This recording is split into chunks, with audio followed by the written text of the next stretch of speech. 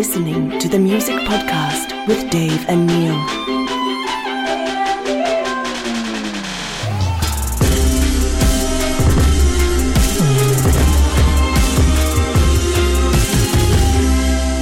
Podcast with Dave and Neil.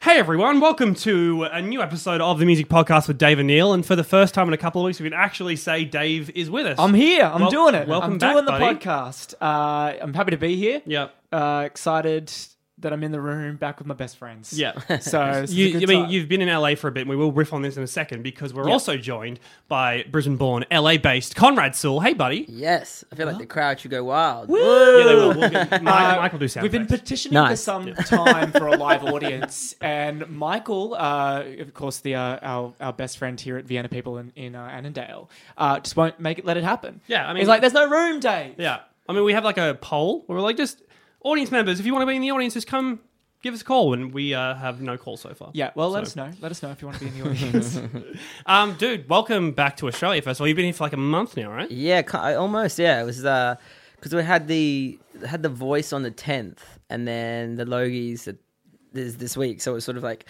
3 weeks. Like, do we just make it worth and put some promo in and maybe jump down to New Zealand and come back, and then instead of going all the way back to LA and coming back for the Logies. So but it's great for me because I haven't been in one place for more than 3 weeks at a time. So it feels like I've got some got to get some kind of schedule going, go to the gym and get a cooked at home and stuff like that. So It's like a little novelty 9 to 5 situation. Yeah, right? Yeah, get to go to the office. not quite, but I mean, it's weird as well because usually when we have guests in here, like they've got something like coming out tomorrow or it's just come out. You've had 2 new tracks that have been out for 2 weeks now, I want to say. not long about that. Yeah, how's the reaction been so far? It's been great. It's top 5 on iTunes, and the radio's been bumping it, and Spotify's been supporting it, and it's one of those things. I haven't put out music in 2 years, so it was very and I had some success back with the Kygo song and with Start Again, my song, and you never know what to expect, and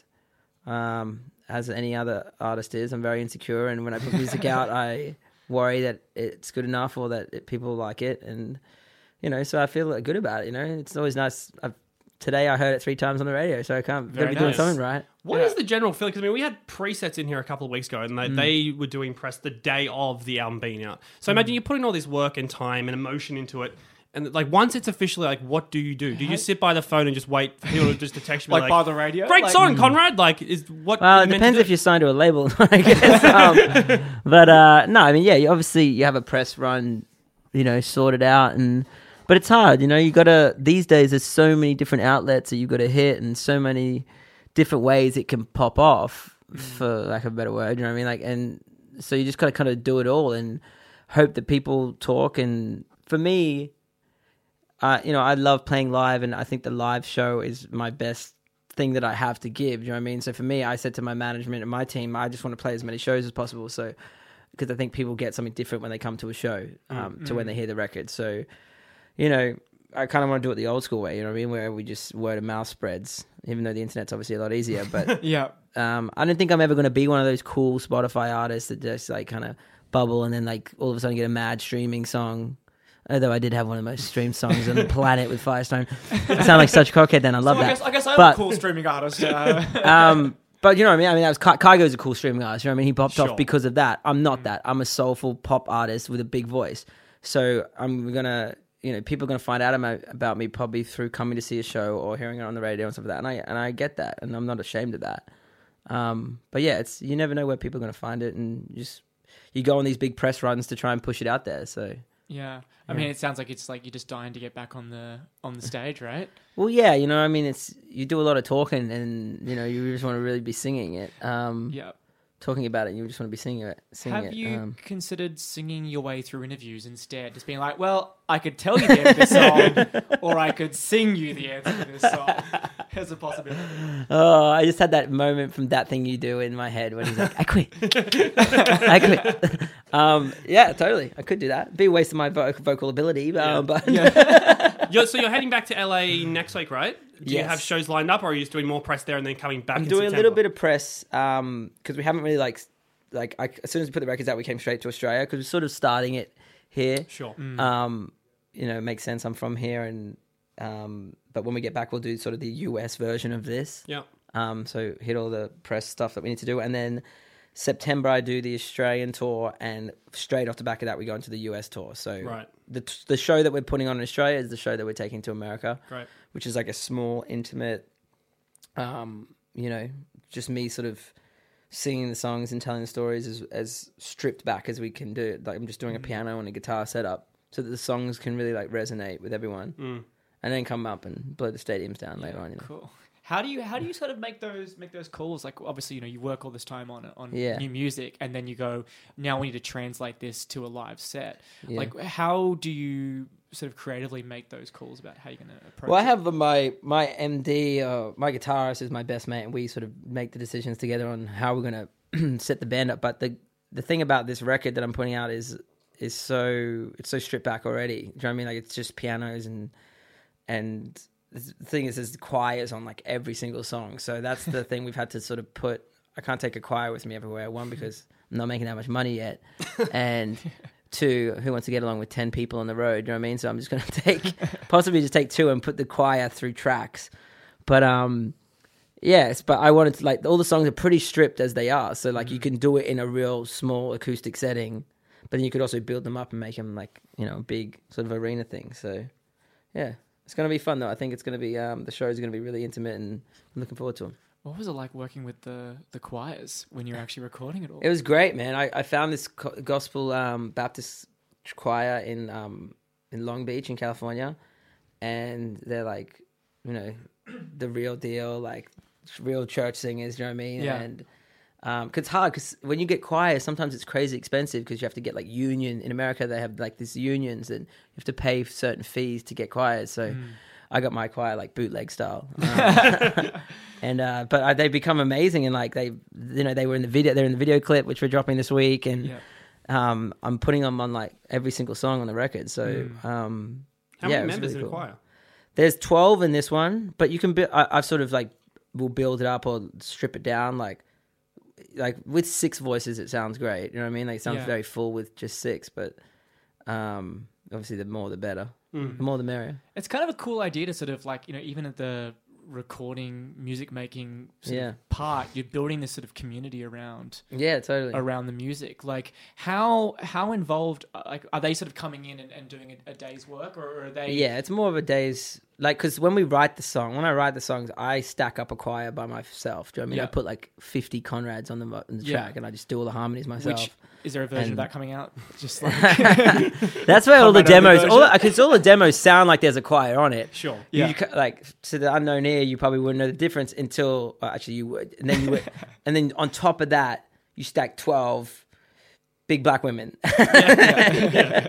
And it sounds incredible. You know what I mean? Like, but for me, it was like a dream come true, because I love gospel music, and I grew up in the church as well, so like but I grew up in like a Catholic, like Brisbane church. I didn't grow up in a gospel church.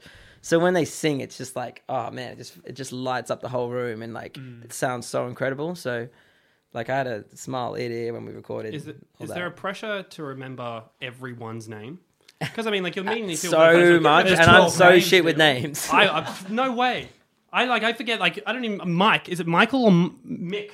Is it Michael? You know his name. That's Michael. You know, yeah, Michael's a good guy. It's Michael. But I mean, like, are these people that kind of like just came on to record, and like that's kind of like business done, or like are you now, like... I mean, yeah, kind of. But that was the first time we met them. It was so sweet. And one of the girls was like, she was like, "Oh, Conrad paid my rent this week," and all this stuff like that. And like, but then we brought them to the video, and they're all like so stoked to be there. They're like, Snapchatting themselves, being like, "We all said the Conrad video," and all this stuff, and like. They're just like, they were so happy to be there singing and stuff. Yeah. So now they're my fam. I'm bringing them to every shoot. Yeah, that's right. Tell us about this video, man. So it's coming out this week. This week, yeah. I think Thursday it's coming out. And the thing is, we kind of fucked up, to be honest, because we spent all the budget on Come Clean, which is not the single. So the Come Clean video was like a $50,000 video where we flipped 2 cars in downtown LA, this big movie story plot. Yeah. And then Healing Hands becomes the single that everyone wants to push, and we're like, shit, we don't have enough money to put another video out. So people are going to be pissed when they hear I said that. Anyway, right? Doesn't matter. I'm an open book. But anyway, we still managed to scrape enough funds together to make a great video for Healing Hands, and it's more sort of like the behind the scenes of what a music video would look like. Do you know what I mean? Like as if the gag is like you see the cameras behind it and you see the people following me and you see all that, and then it ends on this beautiful rooftop like sun setting and all the choir. I run up and burst into the thing and all the choirs they're singing, and we do it a cappella at the end, and it's like a big up. The Come Clean videos, you know, you pretty much want to kill yourself after you see it, and then Healing Hands, you will want to be coming back to life. So just like watch them directly back to back. Yes. So don't watch them the other way around to get the full Conrad experience. Exactly. Yeah. Because it kind of is like that, you know. Come Clean, I'm in a dark place in that song, and Healing Hands is more of an uplifting. Like I'm still in that dark place, but I'm appreciating the people around me that are helping me, and I'm trying to change, and that sort of, you know, so the videos kind of resemble that. I mean, what's rad about the new music as well is that, you know, you, like you just said before, you're like an open book with this. Like even some of the quotes you've just seen, like that you said, like, you know, you've never used the word cocaine in a song before.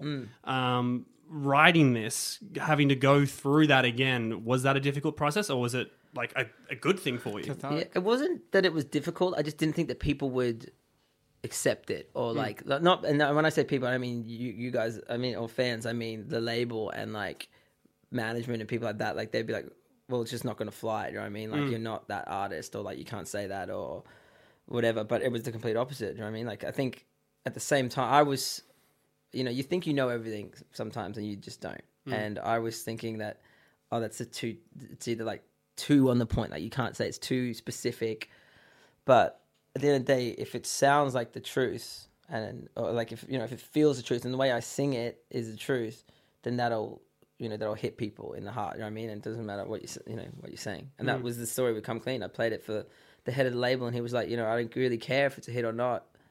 It's the truth, and I want the label to stand behind the truth, and you know, that's what we're going with. Yeah, right. So that was nice. It was refreshing to hear an A&R say that. You know what I mean? Because they usually don't have a fucking clue.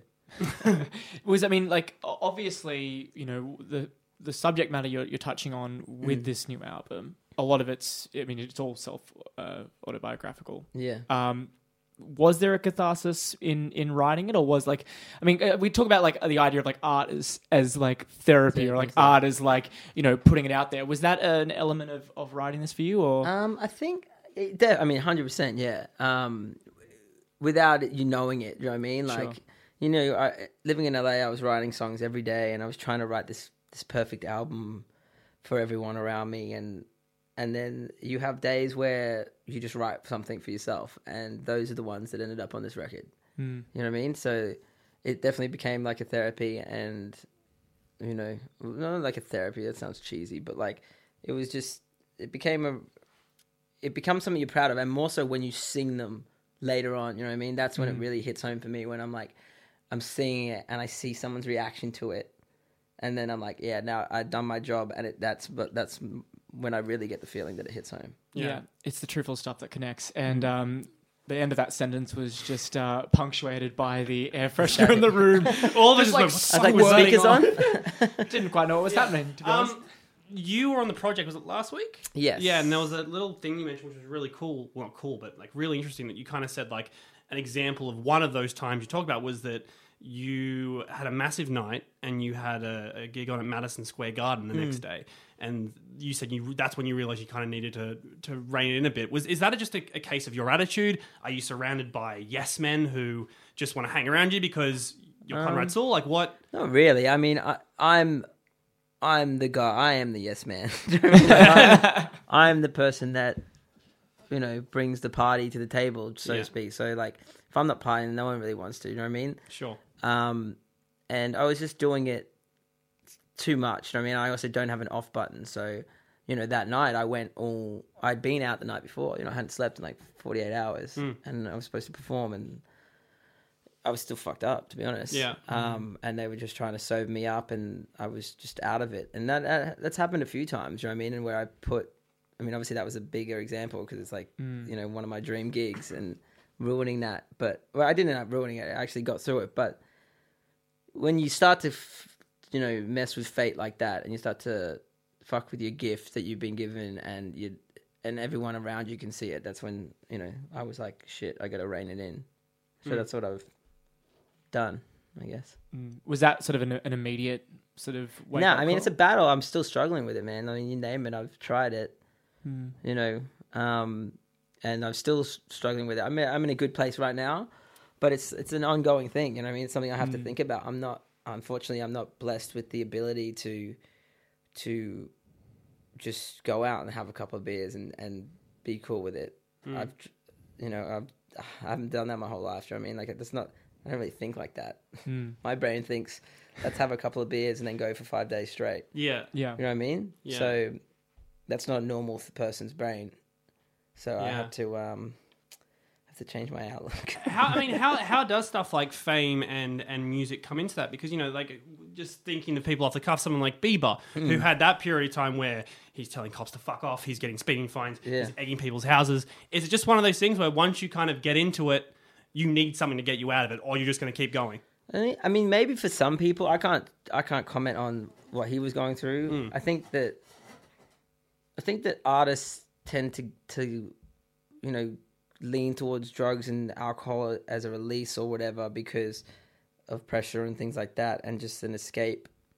But I'm lucky. I feel like I didn't get into any trouble. You know, luckily, you know, they say with that you either end up in jail or dead or whatever. And that's the thing for me. Things never got that bad. You know what I mean? That's why I still like, can I have a drink or not? But like, it's like, what's your version of that bad? You know what I mean? Is blacking out before you play Madison Square Garden that bad? Yes, it is. Yeah. But in my head, I'm like, no, it's fine.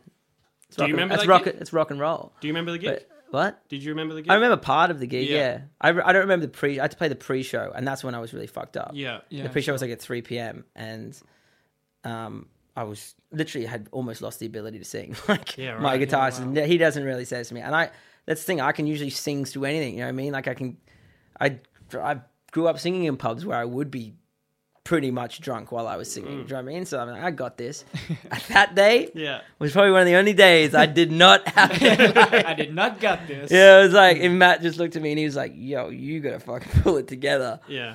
But I did pull it together, and by the time I got to the actual arena, I was fine. But that's scary, you know what I mean? Like, that's not what I want to be known for, and that's not what I'm about as a person. It was just, you know, that shit can change you, and it can.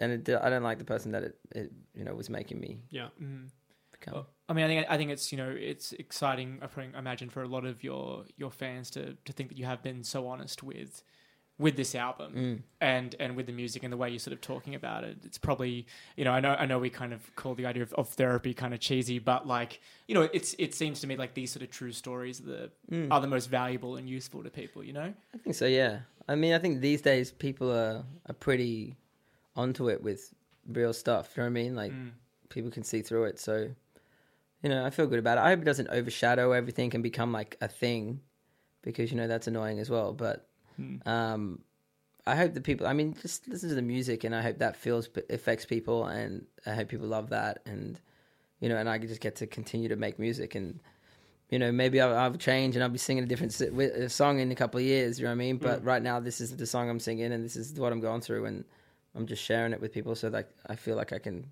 you know, be honest.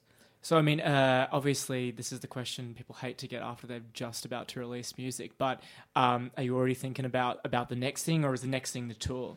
No, we've definitely already... I have 2 albums ready to go. So, like, I have the album that we're going to put out just before the tour, and then we have a second album, which I'll still write towards. But and they're just like extension of another. Like, you know, I went away for a long time, so I have bucket loads of songs. And are they complementary? Yeah, definitely. This one is just more, like I said at the beginning, like the first thing we're putting out is very stripped. You know, it's cool, come clean. It's like me telling everyone what was going on with pianos and strings and just my voice bang right in the fucking middle. And occasional choirs. And every now and then a cheeky little choir. And then, you know, the next we can build on it, and there's more production and like thingy, you know. But yeah, so that's the focus. The shows obviously are the focus, and just I feel like I'm starting again, you know, really like, and just building the fan base from the bottom again, because I was gone for a minute. So, which I'm cool with, you know what I mean? Like, this is the music that I want to be building it on. Yeah. Was there still plenty of stuff you were learning? I mean, like when we go back to that time, you were touring with people like Ed Sheeran and Maroon 5 and, you know, obviously you worked with Kygo and you did the song with Avicii. Like, are there things you still pick up that you're still working on or working with? Yeah, I mean, you always learn from everyone around you in life, obviously. And when you work with great artists, you know, it's more, for me, it's more... They inspire, you know, I was inspired by Ed, watching Ed every night on a live sense, and his songwriting ability is incredible, obviously, as well. And Ed, I was inspired by, like, his live show. I thought that was incredible. Avicii was his hard work, and, like, Avicii wasn't, like, you know what I mean? There's a lot of DJs that, like, just are DJs, you know what I mean? And, like, a drop for them will be, like, done it like, yo, I'm gonna make 15 drops tonight. You know what I mean? Like, I'm gonna make 15 tracks tonight. You pick the best one. And it's just all bullshit. Where Avicii was like, you know, put so much effort into the music, and like that's why his shit sounded so fire. You know what I mean? And Kygo's the same. Kygo had the opportunity has the opportunity to do remixes and stuff like that for anybody, but he just won't do it unless he hears it. Like Coldplay. U2 wanted Kygo to do a remix of their song. He didn't do it because he couldn't hear it. You know what I mean? Like, if he doesn't hear the piano line that he needs to put into the song, he just won't do it. Yeah. Whereas a lot of other people would be like, "Fuck yeah, I'll do a remix for U2." You know what I mean? So it's just like, I think there's a certain caliber, and you know, that's kind of what I took from working with great artists. That's what inspired me, I guess. Did that answer the question? Perfectly. Yeah, I mean, is that idea of sort of 10 out of 10, mate. Being able to say no, or when when just you like don't having feel like a bar for yourself, and you know, I've always had that myself, even as well. Do you know what I mean? Like where I set myself a certain standard that I want to be at. Apart from that night at Madison Square Garden, obviously, but you know what I mean, and like just pushing the envelope and being like, you know, being on the forefront and trying to be the best. Because you know, I'm competitive with that, and that's the other thing. Working with great people, like, you know, I was competitive with Ed and people like that. Like in my mind, I'm gonna get up there and I'm gonna sing just as good as you that night. Yeah. You know what I mean? So what's the? I mean, competitive boy. What's the goal? Like, what's the dream? I mean, do you set goals for yourself like that? Like, yeah, the dream. Well, I mean, I've always had massive. My goals is to fucking rule the world. I want I want that picture, the same picture as Michael Jackson and Bruno has, with 8 Grammys on the one night, and I want a stadium tour for the rest of my life. But that's not up to me. It's up to everybody else. You know what I mean? I sing my ass off every time I touch a microphone. That's all I can do. And I write songs that mean something to me, and it's the truth. And I try and write hit songs so that they, you know, reach as many people as possible. But it hasn't happened yet. But I really hope it does, because that would, at least I think that's what would give me, I think that's what happiness is for me. But maybe it's not. Maybe it's something else. Maybe I'll find it somewhere else. Yeah. Well, at the moment, that's what I think it is. First step, get the crazy success, and then if it makes you happy, you found it. If well, you know what? Singing makes me happy. You know, entertaining people makes me happy. That's why I do what I do. So in saying that, I want all that, and that's like, you know, you always want the next thing. Like, you know, I go, no, yeah, now I want a Grammy, blah, blah, blah. Yeah. But I think at the end of the day, I will be just happy if I can play shows for the rest of my life. You know what I mean? Yeah. Whether that's to 1,000 people or 100,000 people. Sure. As long as I get to entertain, then I will be happy. So talking about these tours coming up, so we know they're going to be a bit more stripped back, a bit more, intimate performances, but you do have this backlog, this sort of catalog of music outside of the music you're going to be releasing. Will people that come out to the gigs also get a taste of the stuff that hasn't been released yet? Yeah, for sure. I mean, I always like to throw in a couple new ones anyway, and you know, it's just like, it's fun to mix things up. At this point in my career, you know what I mean? Like, people are coming, they only know a few songs here and there anyway, so it's like, I might as well give them a taste of what's to come, and, you know, kind of also let them into my world of music, and like the stuff, you know, I eventually want to write some real soulful stuff, you know what I mean? And like, you know, some like Raphael Sadiq kind of vibes, and like let people into that so they can know that there's that side of me as well, you know what I mean? How much, like, when you throw out a song that hasn't been released yet, how much of that live performance element is experimentation? Like, how much of it is how much do you ever figure out songs whilst they're on stage? Oh man, I'm the king of improvisation. I don't remember how shit. Oh really? Not really. I mean, I should, but yeah. And I think great people do. But for me, the art of improvisation is half the fun of it for me. Sure. Yeah, sure. And I like, if you ever watch any of my shows or any of my performances online or anything like that, I pretty much sing the song differently every single time. With slight variations, you know what I mean? Because one, it's boring for me to sing it the same way. And like people that I grew up watching, I used to just love when they would flip it up, you know what I mean? Like acoustically and stuff like that. Yeah. Like that was my favorite thing to watch, not listening to the record that I'd heard a million times, you know what I mean? I'd like to go back and find acoustic performances where he like did a different run and like all that stuff. So, and I just naturally do that. I can't do it the other way. Like if you tell me to stand in one place, like to be like, you've got to be here by the bridge of this song. Like sometimes you have to do that for like That's pressure. X Factor and stuff like that. To me, I'm like, shit, I gotta be there by the bridge. Like, how the hell am I gonna remember that? I've only got 2 brain cells. Is there a lot? One is for singing. on shows like The Voice, is there a lot of choreography? Like, we need you here. Well, look at this camera. Not anymore this for me minute. because they know I'm dumb and I don't remember it. So, but like even The Voice, I had to do like one thing, like walk off this little platform and walk to the front of the stage and walk back. And I swear to God, it was like the hardest thing in the world. I don't know how Beyonce does it, like doing this, like seeing what she does. So, but you know, I move around on stage like nutcase, but it's just not planned. I just have to feel the moment. And, you know, I think that's what part of being a great entertainer is as well. Like, I feel like you have to be able to walk into a room, know your crowd, and like know what song you need to play next, you know how much you should be dancing and how much you shouldn't be. You know when to grab the mic stand, when to put the mic stand down. Sure. Or if you even need a mic stand. You know what I mean? Like just little things that seem so small that show that guy knows what he's doing. He feels comfortable up there. Like for me, it's so obvious when I watch someone if they're a born entertainer. Yeah. So we probably shouldn't expect any group choreographed dance anytime soon. Not unless I make it up on the spot.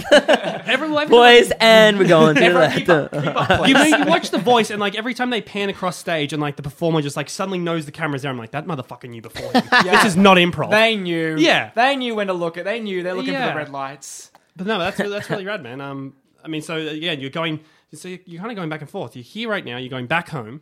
Yeah, US, going back to LA. You're coming back to Australia and then going back to America. Back to America, yeah. And then I've got to fit England in between there as well. And hoping to do a little riding trip to Sweden by the end of the year. But it's all just sort of playing it by ear. You know what I mean? It depends of the success on the records. And, you know, it is what it is. I'm just sort of, you know, keep chasing it. Yeah. What does a riding trip in Sweden look like? I've done many of them. They're pretty fucking boring, to be honest. But why Sweden? Why? That's why. Well, why my Sweden? publisher's in Sweden, and there's just a lot of great songwriters in Sweden. Like, you know, I don't know if you know that, but like Max Martin and like a bunch of pop gods live there. I think the singer of Bachelor Girl also lives in Sweden. She does, which is good. Yeah, she does. I know her actually. Oh, do you? Yeah. She. It's a home. It's like a very creative hub for songwriters. Right. It's creative hub in general, obviously. And I went there when I was like 19 and sort of learned a lot and met a lot of people, and it's a great place to just go and write songs. Yeah, brilliant. Yeah. Well, we hope you don't get eaten by a bear. I assume that's what happens in Sweden.